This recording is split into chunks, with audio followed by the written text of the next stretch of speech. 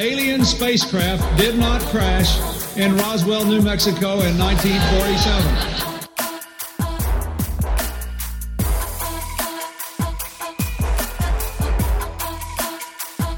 You know flat earthers, I guarantee it. But you don't know who they are because they're afraid of talking about it.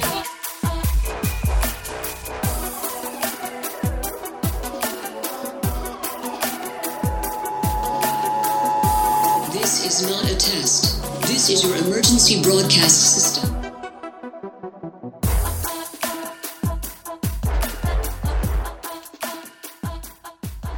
Hello and welcome to the 88th annual Subliminal Deception Podcast, your weekly dose of conspiracy theory bullshit. My name is Cody. I'm joined by my pal Phil. How are you? Doing good, buddy. How about yourself? Not doing too bad. As you probably know now, I've returned to the workforce, and I just so happened to go back to work on apparently the coldest day of the year. So that was fun in the morning. It was like, it felt like 9 degrees, I think. It was a little chilly. Oh, fuck. Yeah. Yeah, just as your shackle burns have started to heal, it's time to go back to work. At least in this new job, I will be inside all winter, so that's a plus. That's definitely a benefit. But you wanted to talk about the old Swedish furniture store here, Phil.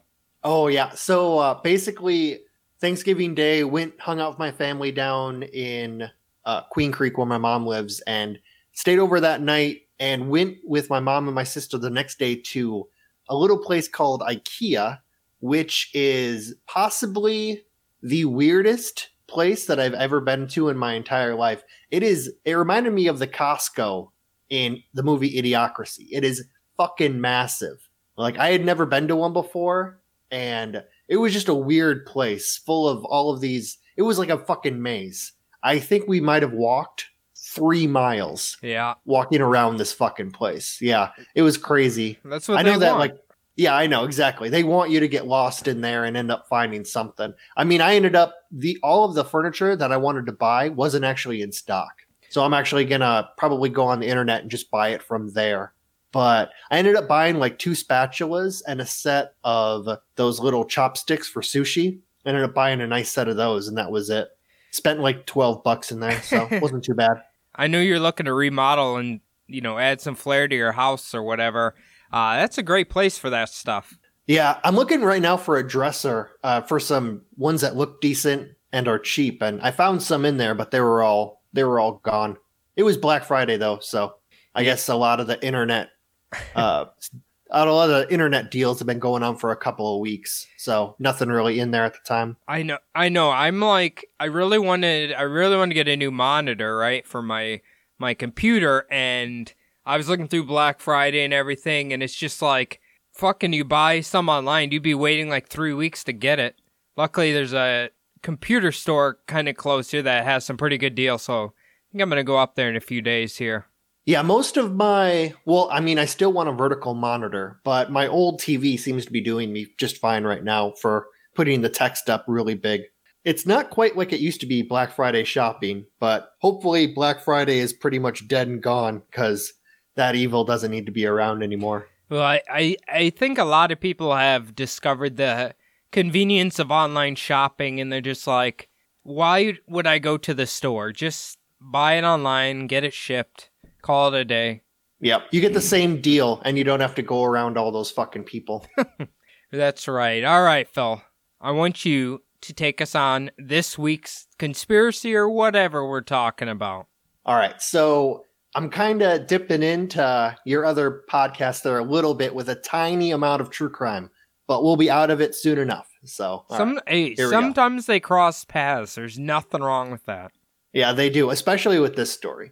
So just after noon on the 12th of October, 1964, 2 men who were replacing a tire on a broken down car on Canal Road overheard a woman cry out, "Somebody help me." And this was on the town path next to the Chesapeake and Ohio Canal in Georgetown, which is a neighborhood in Washington, D.C. You might recognize the name from the Hoyas. Mm-hmm. I was just going to say, are they still a good basketball team? Well, they were when I was a kid. They had Patrick Ewing. So I remember those days. the very end of those days. One of the ugliest athletes I've ever seen in my life. Yes, even when he was playing for the Hoyas, he looked like a 54-year-old man. So very, you can tell it's him no matter what year it is. So. Bianca was watching One Flew Over the Cuckoo's Nest, right? And she's Yes. like, there's this little short, gross-looking guy with black hair, and she's like, do you recognize him? I'm like, no. He's like, oh, this is Danny DeVito. And I'm like, ooh, Jesus, okay. He's even ugly as a young man. Oh yeah, definitely. I didn't know that he was in that movie. I just I rewatched Poltergeist lately, and the tall Native American man from One Flew Over the Cuckoo's Nest is in Poltergeist. So I didn't Really? realize that. Yep. Interesting. So one of the men, mechanic Henry Wiggins, claims that he had heard 2 gunshots. He had went to go hide down behind a low wall, peeking over the top to see what was happening, but still trying not to gain the attention of whoever fired those shots.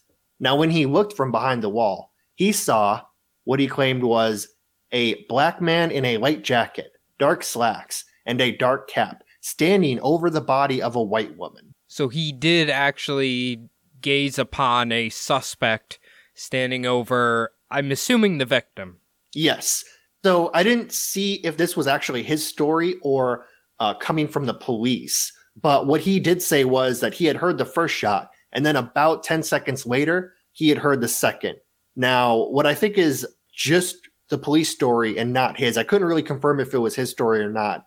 The story is that she was clinging to a tree and then crawled for the water and then was shot again in the back. So the first shot was in the head. The second Ooh. shot was in the back. Jesus, okay, so the headshot didn't take her down. Holy shit. Yeah, apparently she survived the first shot and was still fighting back. Apparently she was fighting back the entire time, and that's kind of why the police think that the man shot her. Okay. Do you know, I mean, I don't know if you're going to go into this, like, was it like a direct headshot, or is it just like grazed her, or what? I am going to go into that in a Okay, little bit. okay. So, All yeah. right, we'll wait for that then. So less than an hour later, police found an African-American man that was soaking wet. He was walking about a quarter of a mile away from where the victim had been shot dead. His alibi was that he was fishing in the river, but had fallen asleep while drinking a beer and basically fell into the river, dropped his pole and everything. It happens. Happens to the best of us. It happens. The 2 men who were working on the car positively identified the man, Ray Crump, as the man that was standing over the woman's dead body just after the murder. Now, another witness... What's that? I feel like anytime I hear somebody with the last name Crump, I don't know, I get a funny feeling about him. Yeah, so it will come out later during the trial that he's, as they said in the past, feeble-minded. Okay. And all right. that kind of lends into... The police don't really believe his story because of how kind of unrealistic it sounds. He's kind of has like a wandering way of telling the story, which is why they don't believe it at all. Gotcha. Okay. So after another witness came forward claiming that he had seen an African-American man fitting Crump's description following a white woman on that path, Crump would be indicted on murder charges. Now, according to FBI forensic scientists, the victim had 2 gunshot wounds, one on the left temple and one in her back. Both wounds had dark halos around the wounds on her skin and clothing. So is that close range? Yes. Okay. Yep. Very close range. And the forensic scientists believe that the assailant would have had basically really good training with a gun from where he shot the victim and how close range. It was 2 kill shots, basically. You'd think a shot in the left temple, man, Jesus. You'd think that would take him right out. Yeah, I'm not sure because I have heard about people being shot in the temple, but if it's coming downward, like not hitting the brain, then the person survives because it kind of goes into their nasal cavity. So I'm not exactly sure the direction the bullet took, if it actually went into like the victim's brain. It all sounds bad if you ask me. Yeah, definitely like a pretty bad fucking day. So the police suspected that from what they had seen from the crime scene, this was a failed sexual assault. This path was really isolated. It was where the canal path met the woods. So the woods and the canal were on either side of the path, kind of making a pinch point. They think that the victim really put up more of a fight than the perpetrator had originally suspected, and in turn, he killed the woman. Okay. I mean, I could definitely see that. Their story really basically is saying that he was trying to drag her into the woods, and that's why she was clinging to the tree and trying to get away from the woods. Okay. It's all, I mean, that's all lining up. Yeah. So now, really, that story doesn't really have to do much with conspiracy theories of any kind. I mean, a lone woman out for a walk during the middle of a day, isolated path next to this canal. It wouldn't usually spur any huge conspiracies. That is, if it hadn't have happened to the woman that we're about to talk about, and the fact that the Warren report had just been released weeks before. Okay, what the hell is the Warren report? All right. So in a nutshell, the Warren Commission report confirmed the official story given to the public that President Kennedy and Governor Connally were shot when 3 bullets were fired from a single gunman from the 6th floor of the Texas School Book Depository building. They'd also said that Oswald had done it for unknown reasons and that Jack Ruby was not at all aided in the shooting of Oswald by any of the policemen present in the basement of the Dallas Police Department. Now, most importantly, quoting the commission's report, the commission has found no evidence of conspiracy, subversion, or disloyalty to the U.S. government by any federal, state, or local officials. Okay, you're not saying JFK had dressed like a lady and was walking down a path, and then this happened, and then they just put him in the car and drove him down the parade? No, but oddly enough, Herbert Hoover, J. Edgar Hoover does actually come up in this story. Okay, so. Hell yeah. Was this I J. accidentally said Edgar? Herbert Hoover like the president. Was this J. Edgar? Yeah, J. Edgar Hoover. Yeah. He does come up in this story, but not for wearing a dress like usual, but you know. The investigation was started on the 29th of November, 1963, and that is the Warren Commission investigation, looking into what really happened that day in Dallas, and would end a year later when the 888-page report was presented to the President of the United States, Lyndon B. Johnson, on September 22nd, 1964. It was led by Chief Justice of the United States, Earl Warren, and it was created mostly to stymie any conspiracy theories that may have emerged after the death of Lee Harvey Oswald, and the speculation that there may have been more than a single gunman, and that Oswald was perhaps just a patsy as he had claimed all along. So you're saying, 888 pages, Jesus. Is this fucking Stephen King? Jesus Christ. Or the Game of Thrones guy. Yeah. J.R.R. What was that fucker's name? I was about to say R.R. fucking Martin. Tolkien. R.R. Martin. Yeah, R.R. Martin. Yeah, one of his stories involving a lot of dicks, I'm guessing. But no, so it had to do, there was a ton of evidence they looked at. There was a ton of people that they interviewed. Obviously, in Dealey Square, there was a shit ton of people who witnessed it. They basically were, didn't leave any stone unturned. Gotcha. Okay.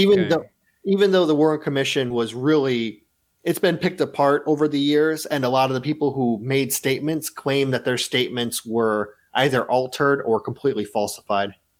So, do you think this was Big Dick LBJ trying to just sweep it all under the rug?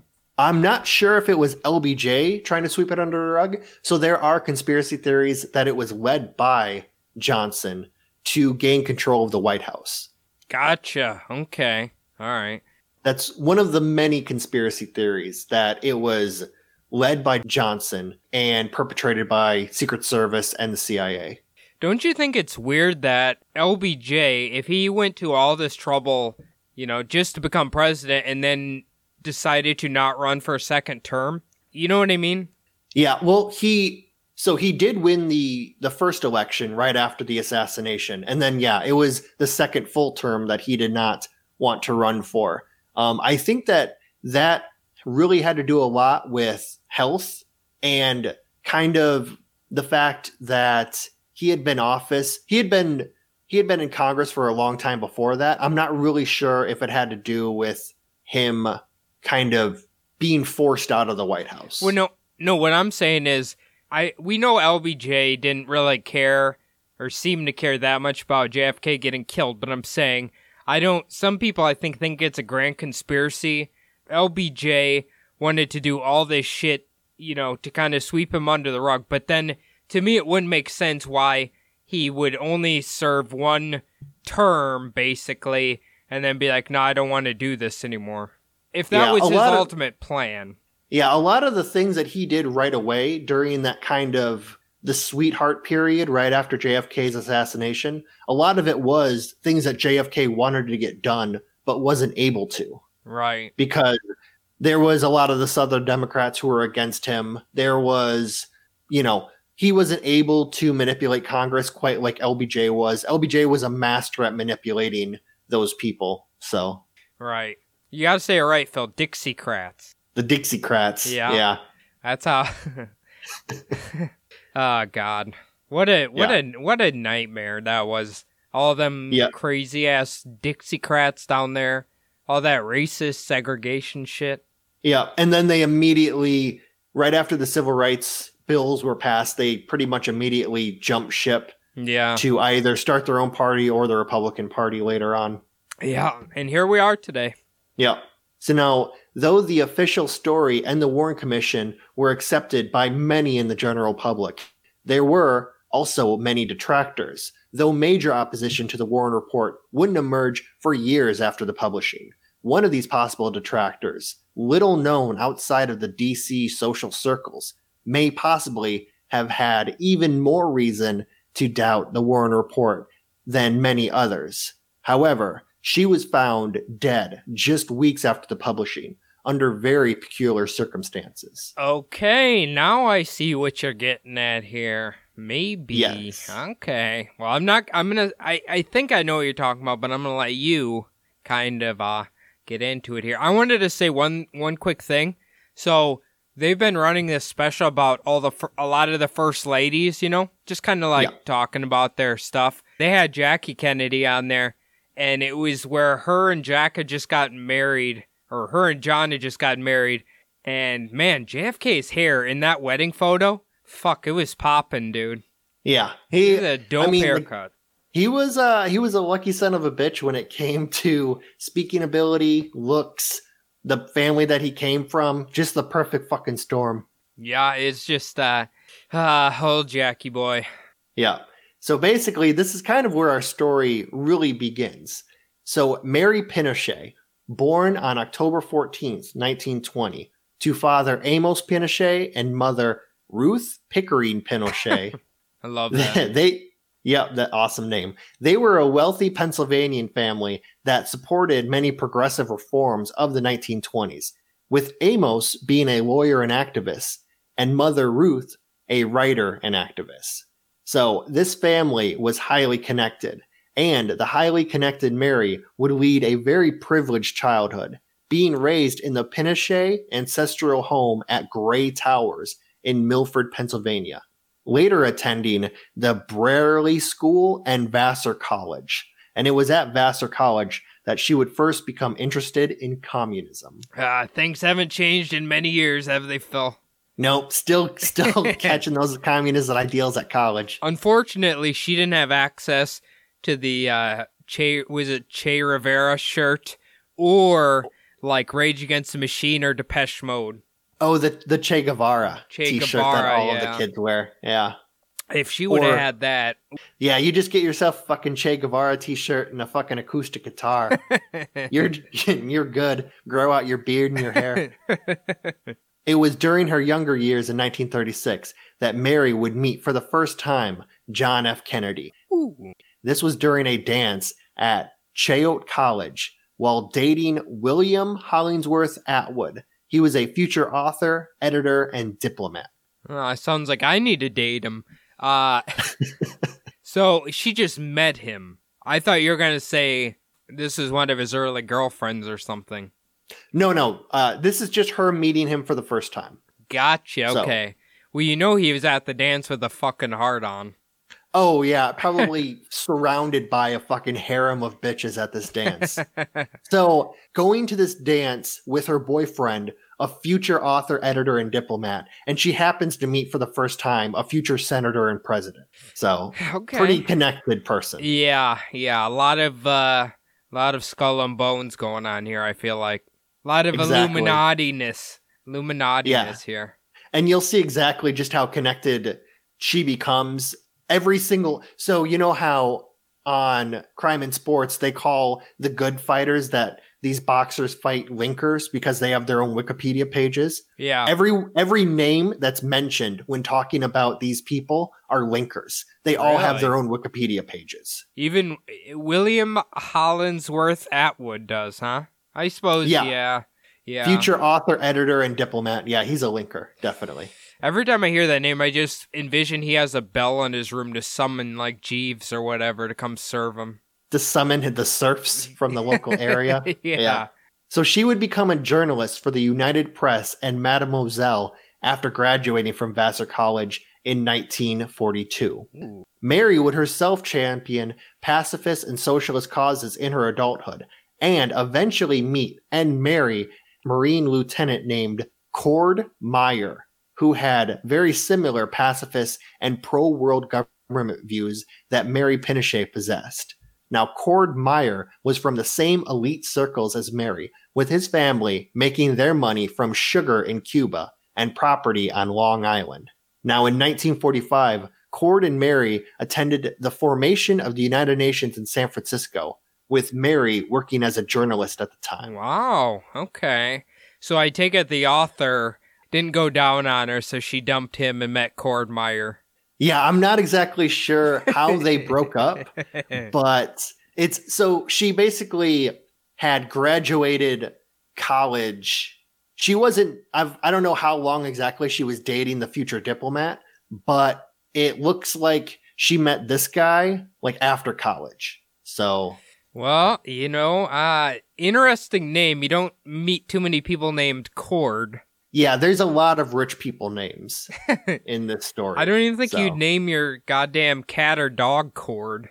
Yeah, that'd be a little bit of a weird... People wouldn't think you liked your pet very much if you did that. So Cord Meyer was elected president of the United World Federalists in 1947, with his wife, Mary, writing for the organization's journal, The United World Federalist. After Cord and Mary Pinochet had started having children, Mary decided to quit her career as a journalist and become a stay-at-home mother. She would also start taking some art classes, and this talent she would later embrace and turn into a career. After the birth of the family's third child in 1950, the very nefarious and well-known Allen Dulles would ask Cord to join the newly formed CIA. And this was in the Office of Policy Coordination. Now, the name, like, Office of Policy Coordination doesn't sound like much, but this office would soon become the espionage and counterintelligence branch of the CIA. Wow. And Cord would work under Frank Wisner. The CIA hired a man named Cord. Wow, okay. Yeah. They were basically looking for all of these. They're actually looking for quite a bit of... when the CIA first started, they were looking for quite a bit of intellectual, young, like highly connected people. Gotcha. Obviously, if you were from the elite and you went to an Ivy League school, you were probably top on their list if you were also intelligent. Right. Yeah, that makes perfect sense. Now, there's something I wanted to ask you here. So, the Federalist, right? I don't know exactly what political spectrum that standed for at this time, but obviously we have a lot of interesting groups kind of poking their head out right now due to the last presidential election. Now, there is I'm talking ultra conservative, bordering Nazi group of them. I think that's called the Federalists. Yeah, I've said it before. I don't think that they really know where the name comes from or what the name means. Okay. So Federalists, obviously, like in its name, it means like federal, big, like big government. And most conservative people want small government. Like the big fight right at the beginning of America was states' rights versus nations' rights, which should be powerful. We even had a confederacy before we had the current form of government that we have now, which was basically the states had all of the power and the nation had almost no power. Right. So yeah, I don't think they quite know what like federalist means. I only know that because obviously, as you know, I look up crazy shit that people say on the internet, and there's like one Twitter handle or like something or a Facebook group or something of the Federalists, and they're always talking about random made up conspiracies and shit like that. Yeah. So. Well, I mean, I'm pretty sure that a lot of them, like some of these groups, they call themselves like the Boogaloo Boys. And I have no idea what that means. And it sounds fucking weird. But if they think that's a good idea for a name, then maybe Federalists, just kind of ignoring what it really means. So basically what CORD was all about was a one world government. So not really like taking away power from the United States and handing it over to basically an organization like the UN.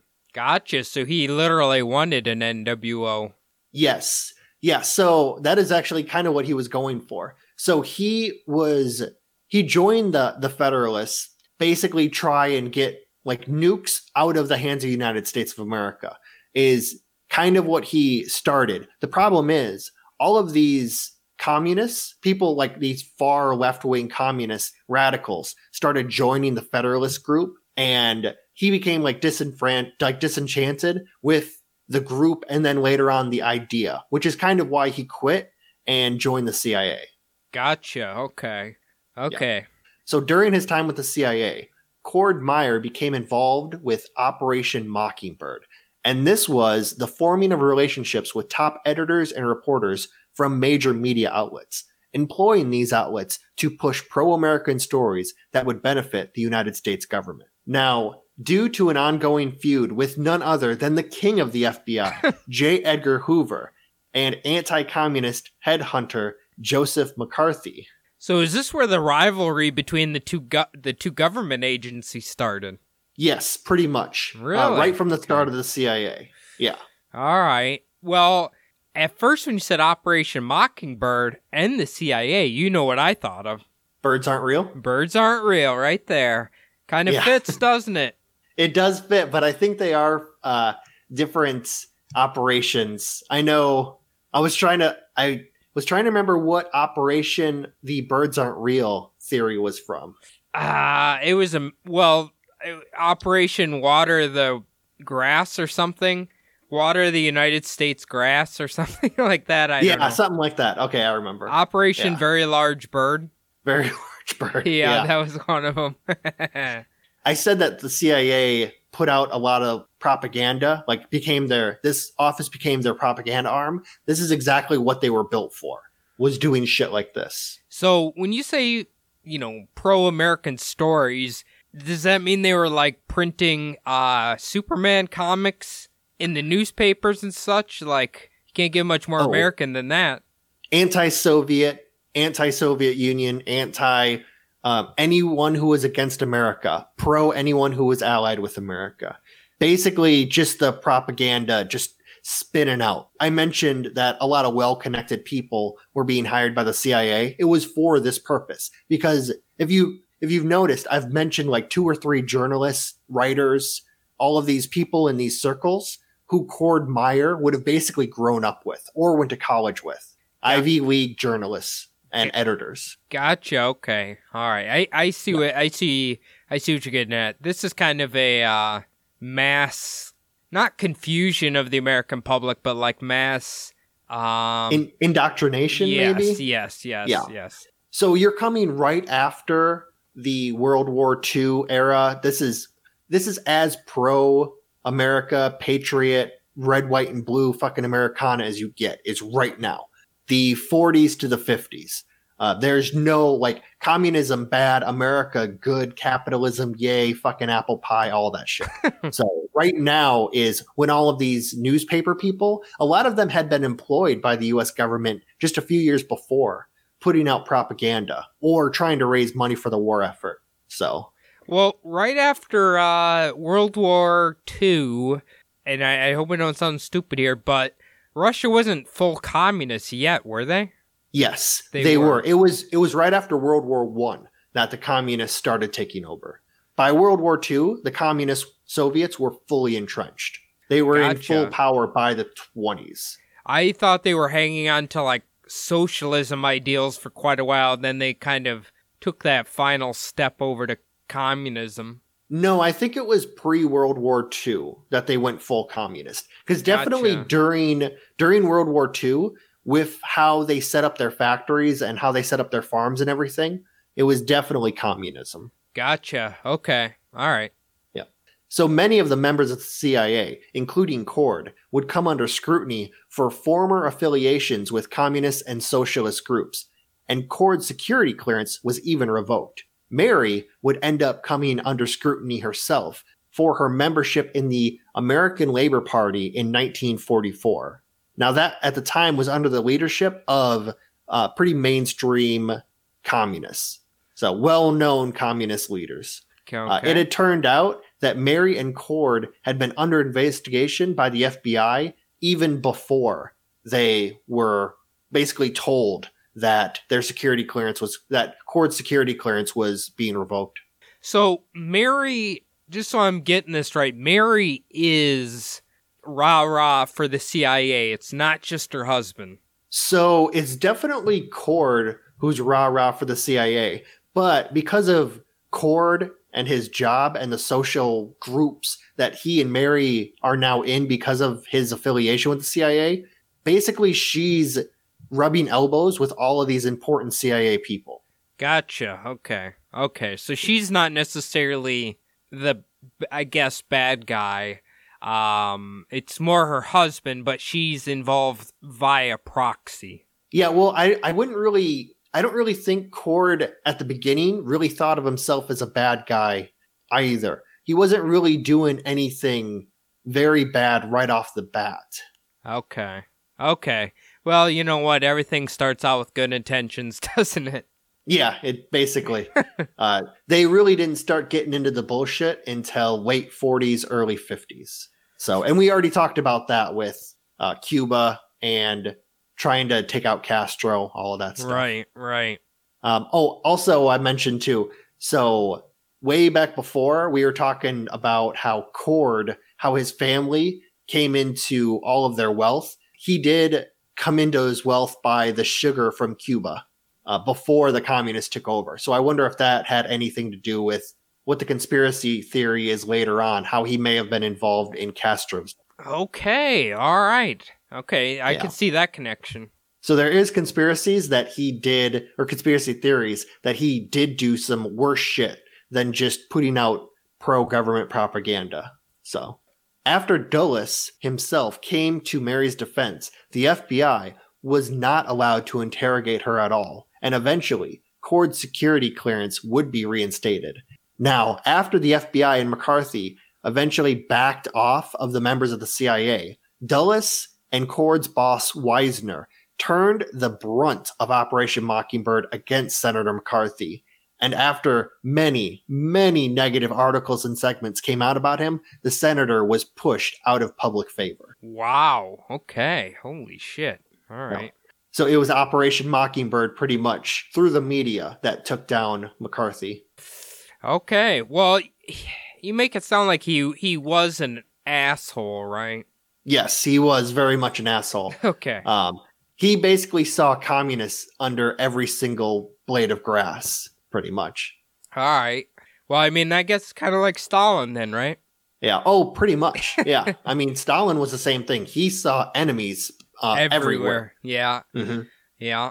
Now, eventually, the Meyer family would move to Georgetown, which is a neighborhood outside of D.C., and meet their new neighbors, the Kennedys, with Mary and Jacqueline becoming fast friends. Now, during this time, Cord became disenchanted with the CIA and was looking for a way out. He had even traveled to New York City to find work with the editors and journalists from some of the media outlets that he had worked with Operation Mockingbird.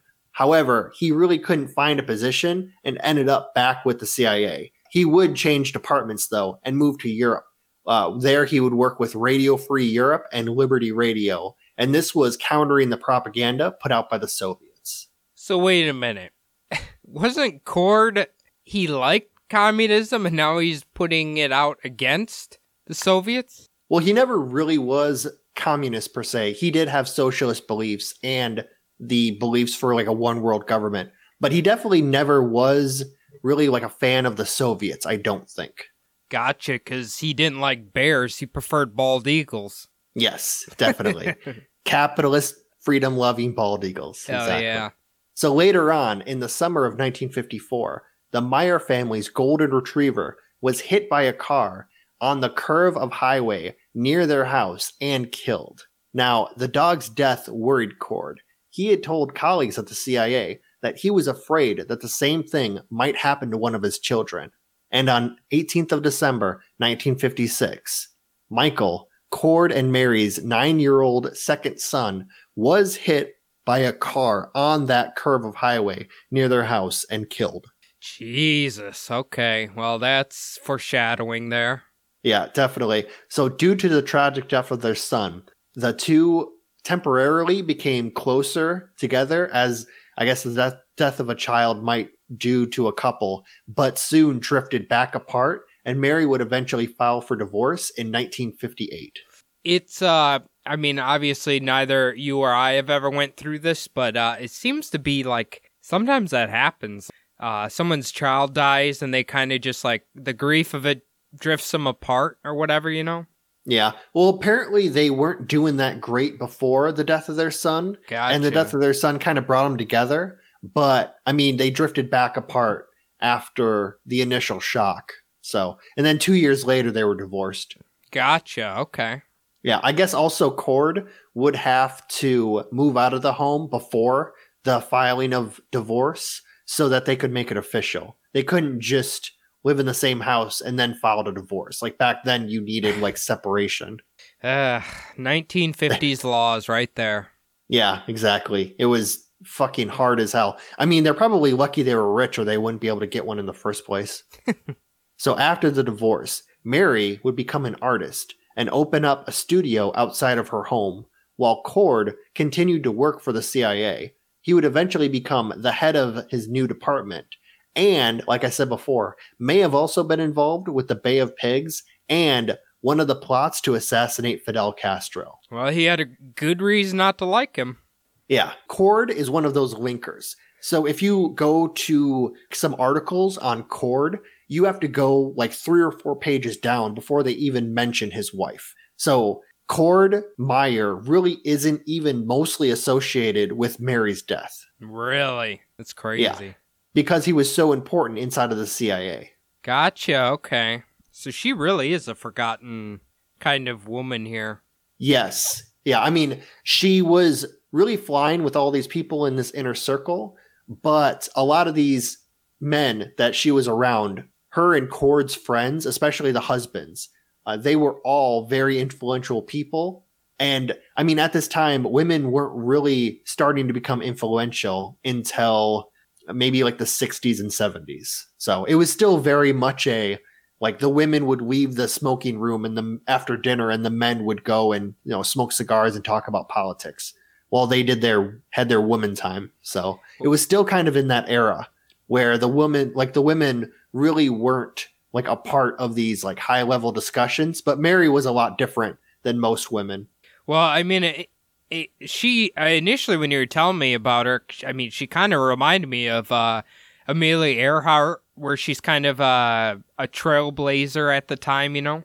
Yeah, she's very like a lot of people in the stories that I was reading, they were saying like she's very outspoken. She kind of like has this command. Like once she enters a room, I mean, obviously she was brought up in this elite family, elite life. So she was obviously had like, you know, I'm trying to think really like the education she would have gotten back in the 30s maybe would have like taught her to be a little bit more like in the background and docile, but I really don't think that was in her nature.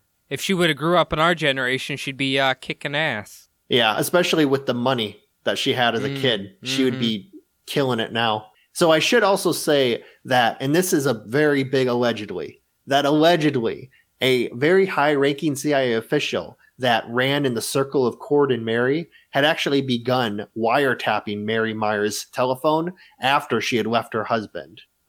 So, I mean, it's a big allegedly, but there are a few different articles that I read where it was talking about Mary's phone being wiretapped. And that does lead into some of the conspiracies about her murder. Okay. Do you think it's a jealous husband? I don't really know about jealous husband, but she was so well connected and she did know a lot of these, like the journalists and the left-leaning people, that I think it may have also had to do something with that. Just because of like the circle she was running around with, and she didn't have Cord to kind of like dominate like who her social circles were going to be in the future. Gotcha. Okay. I think that might be where it comes from. It might also been Cord was pretty powerful at the time too.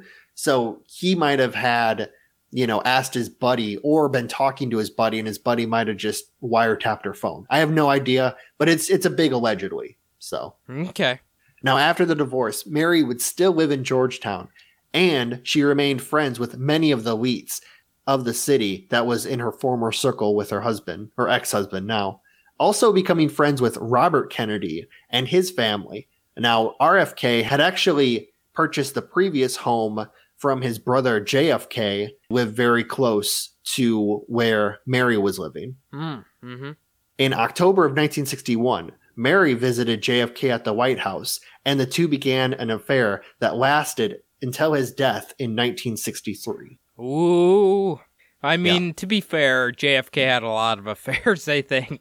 Yes, there's very, very many mentions of JFK being, and it was just any single fucking euphemism you could put on it, like skirt chaser, philanderer, like anything you could call him, they called him in these stories. So apparently the reason why Mary and Jacqueline became fast friends was because Jacqueline was so alone, because while JFK was in the Senate, he wasn't only trying to become like the most powerful senator, like the most well-connected, influential, he was also just constantly on the fucking chase for Poon, like just all the time. So that's one of the reasons why Jacqueline was so lonely. And there was a lot of people who knew her, that Jacqueline was a very lonely person.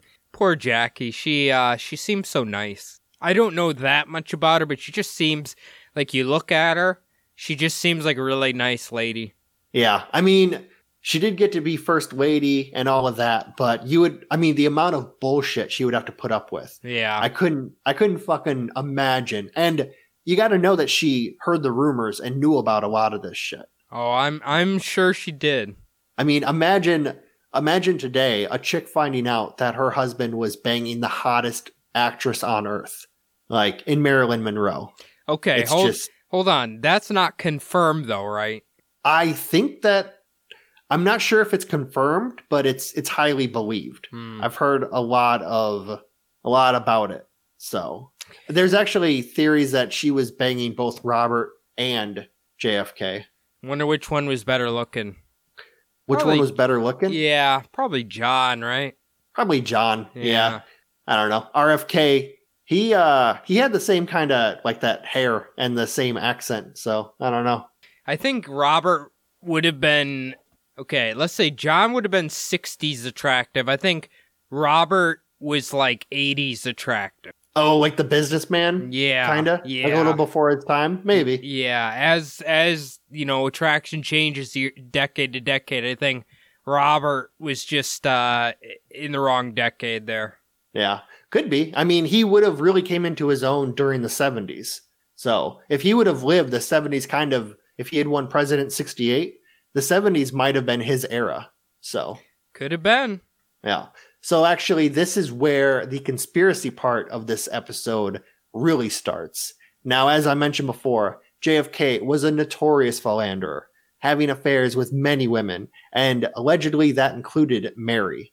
According to James Truitt, a journalist that Mary had allegedly confided her affair in, Mary and President Kennedy carried on a 2-year affair, meeting in a bedroom, often smoking marijuana together. Not marijuana. Heathens. Yep. Goddamn heathens. The devil's cabbage itself. Yeah. That's way worse than an affair with a president. You're smoking pot with them now. Yeah. I couldn't really figure out which one was supplying the marijuana to the other one, because there were some stories it was her bringing it, and some stories it was him giving it to her. So not really exactly sure. I'm not sure how like the president would get it. I'm guessing if the president wants it, he can get it though. So yeah, well, you got to remember too, the weed back then, you'd have to smoke like a quarter of a fucking ounce to get a buzz off of it. So it's not like today where it's like 2 hits and you're gone. Oh, you mean the stuff pretty much growing out of ditches they were using back then? Yeah. Now, according to Truitt, a Secret Service agent would drive Mary to the White House in a limo, with JFK meeting them and taking Mary to a bedroom, where they would meet for dinner and drinks, sometimes with one of Kennedy's aides. And this went on 2 to 3 times a week until his assassination. Now, according to Truitt, Mary kept a diary recording the entire affair. Now, Truitt's claims were later confirmed by Mary's brother-in-law, Ben Bradley, in 1955. Well, who has her diary? Yeah, that's kind of the big conspiracy story that I'll go into a little bit later that goes along with the murder. So. Okay, all right. So unlike most of the president's girls on the side, Kennedy would really talk to Mary more about world events and international policy than with any of the others. There are a few conspiracy theories surrounding the affair between Mary Myers and President Kennedy.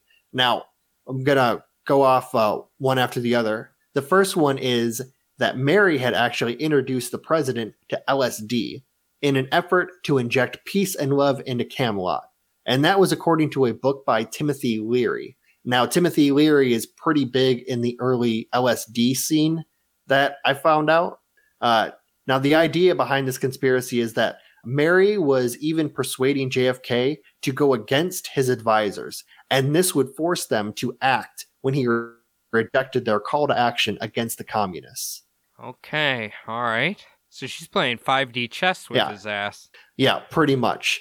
So this one, like I said, is a little bit out there. There is a weird story that I found actually on a Wikipedia article that talked about how Timothy Leary would claim that Mary allegedly had a group of women who were giving powerful men in Washington LSD.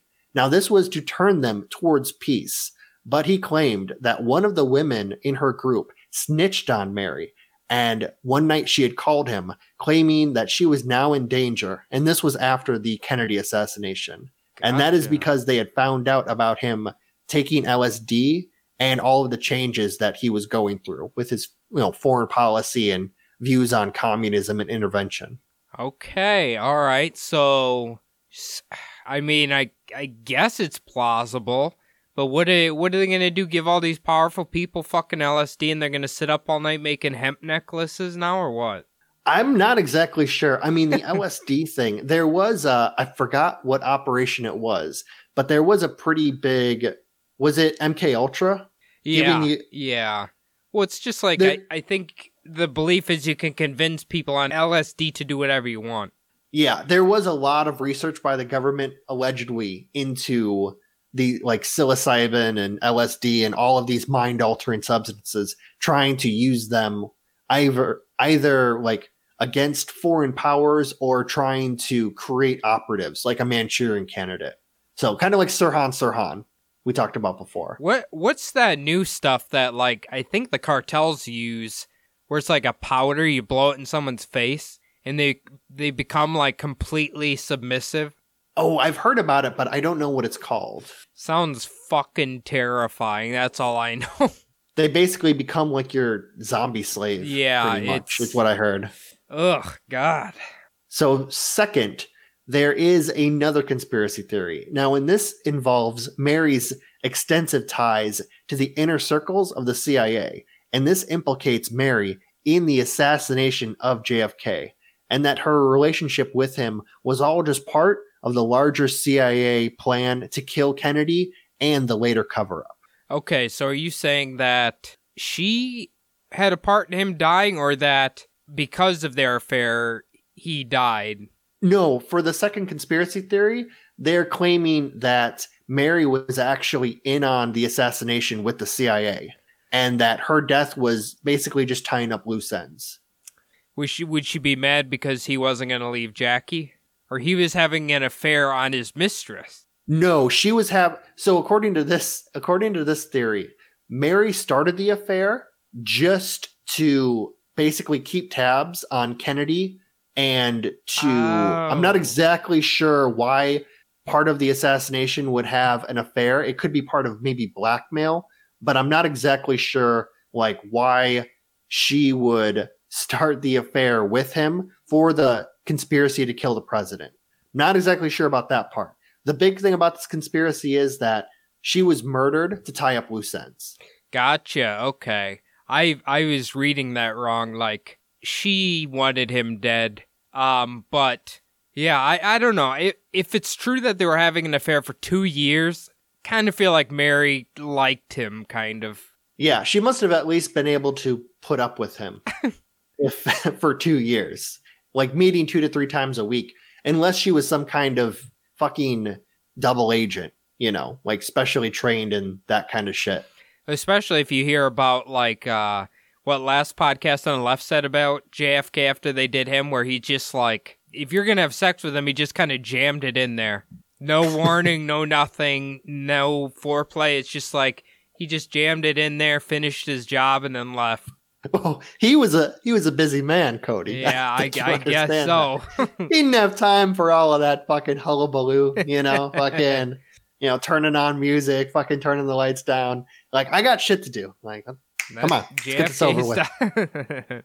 So the third and final conspiracy theory was that just like the mysterious death surrounding Kennedy's former mistress, Marilyn Monroe, I guess allegedly former mistress Marilyn Monroe, President Kennedy's inner circle was attempting to save the reputation of John F. Kennedy, even after his death. And it was believed that Mary had kept a diary that she would take public after the Warren Commission had been published. And this is why she was murdered. Gotcha. Okay. I don't know. I know JFK was like a popular president. Was he popular enough in like on the political spectrum? Like the powerful people involved in politics for them to care enough to go to all this work for him? I mean, inside his own inner circle, he was definitely popular enough. Like his own aides, his own people, his allies. He would have been popular enough with them. I have a feeling that even people when he was president knew he was a lady chaser constantly. Like killing these women wouldn't have really made a difference in the public's eye or whatever. That's how I feel, but I don't really know. I don't really think that the extent of it was quite known back then. I don't think people realized that it was like many, many mistresses. Yeah. Well, I mean, wouldn't they have had to kill every single mistress? I mean, I don't really know about that. Like, this is just a conspiracy. Yeah. They're just red stringing it. Yeah. But yeah, exactly. It would have been you would have had to kill, like, just grab the phone book, open up the pages of the DC phone book, and just point to a chick's name. And like, I think we should take her out too. Like, you probably have to kill fucking Stan Lee for all we know.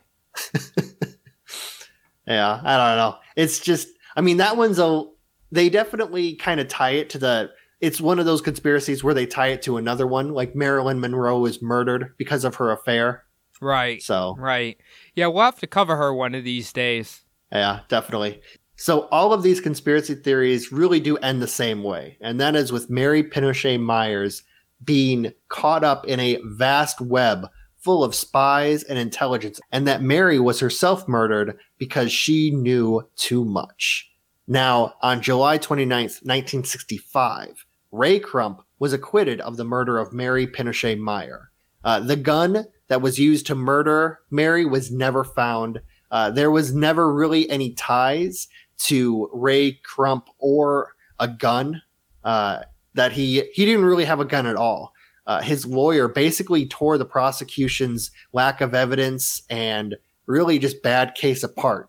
The prosecution believed that they had a pretty solid case, but found out pretty soon that his lawyer, Dovey Johnson Roundtree, basically, it was a civil rights lawyer. was who Okay. she was. So she worked pro bono, and she was a real like gunslinger when it comes to lawyers. He didn't just have some regular public defender. If he would have had just some Joe Blow public defender, he'd probably be in jail until he died. Yeah, But right. since he had Roundtree, like he was able to, get acquitted of this murder. Okay. Actually, his lawyer, W. Johnson Roundtree, would later claim that Crump did have a good alibi witness, and this was a married woman that he was actually having a sexual liaison with that day. However, she refused to testify, as her husband would then, of course, find out about the affair. There was also later witnesses after the trial, and they claimed that there was actually another African-American man seen in the area, and he better fit the description of the murderer than Crump did. Apparently, Crump didn't necessarily fit the explanation of what the murderer looked like, From the as one well witness. as what's that? From the one witness who kind of like saw him over the wall or whatever. Yeah, saw him from kind of like medium range from behind a wall. Okay. So I should also mention that the judge at the trial would not allow any of Mary's former affiliations or any bit of her past come up in the trial. Also, the media only mentioned that Mary was an artist from a elite family and that she was the former wife of a man that had a very nondescript government job. Well, okay, so I mean, I could kind of see the judge not allowing any of her past to come up in the trial. What if he just didn't want to sully a murdered woman's name by bringing up if she had an affair with the president or whatever? Yeah, like I guess it didn't really have to do anything with the murder. I have heard on like a lot of the murder podcasts where the judge won't allow any of the victims' past, like relationships or anything like that come up. But apparently Roundtree claimed that it was as if the victim had just fallen onto Earth, like at the moment of her death. Like there was no past involved with Mary at all. Interesting. Okay. Well, I guess what do you think happened here, Phil? I'm kind of on the fence a little bit. How do I put this? The bullet wound placement for just a random like failed sexual assault that turned to murder is kind of a little odd. Normally in that situation, it would just be basically aimed near the person. Like if you really think about like what would happen if she was putting up a lot of fight and he was just trying to silence her and get rid of her, he would basically just aim the gun at her and start firing. Right. In my mind. Also, after firing, someone who was trying to do something like that wouldn't just stand there and stare at the victim. They would probably run away. They wouldn't just be standing there at all. Well, So, unless this guy was like an experienced psychopath. that is true, but he didn't really have a criminal past, like a criminal record in the past. He did have some criminal shit that happened to him after the trial.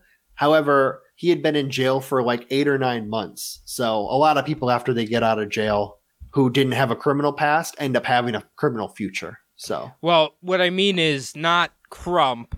I'm saying if the other guy who they think that it was actually another African-American man, if it actually was somebody else and that guy was actually like, I wouldn't say a serial killer, but like maybe a serial rapist, I guess, or something like that.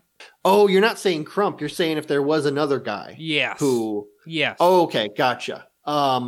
Yeah. So you're saying basically he wasn't like a hitman. He was like an experienced like serial rapist or serial killer. Yeah. Okay, gotcha. I mean, that would have been my guess. The other question I'd kind of like to know is like the area where this happened, was this like I don't know if you know if like this was an area where Mary frequently traveled from, or was she in a weird area at this time? You know what I mean? Like, is this somewhere in her neighborhood or what? Yeah, so she had basically just finished a painting and she was going out. She basically took a walk after she finished that painting. She went to this place quite a bit. Basically, it was kind of a part of a city where you were in what didn't really feel like you were in a city. So she Gotcha. was kind of next to the water and the trees. So she really liked this place, apparently. So that would lead me to believe that she's walked this path like quite a few times. So either it is an assassin, it's an experienced rapist or killer, and I would assume Mary would notice if someone kind of stood out who didn't belong in that area. Do you know what I mean? Yeah, it was definitely the park was kind of not very well taken care of until later on, but it definitely was like in the nice part of town. Yeah. So, You said this was what time of the day? noon. Really? Yeah. Wow, holy shit. Okay, so yeah, Mary shouldn't have felt threatened or anything, so I don't know. It's tough to say. It's the one thing is we can't put it past the CIA or whoever would have been involved with this, obviously, but also 60s had a lot of killing, citizens killing citizens, so I don't know. Yeah. It was, that was kind of what I was thinking too, is I've listened to like all the true crime podcasts and all of the, the documentaries and stuff like that. There's just a shit ton of murderers out there, but a lot of them, they wouldn't do it in an area like next to a road inside of a major city, like on a walking path. Right. Right. Yeah, that's a good point. So if it was a hitman, they knew basically how they would get away with it.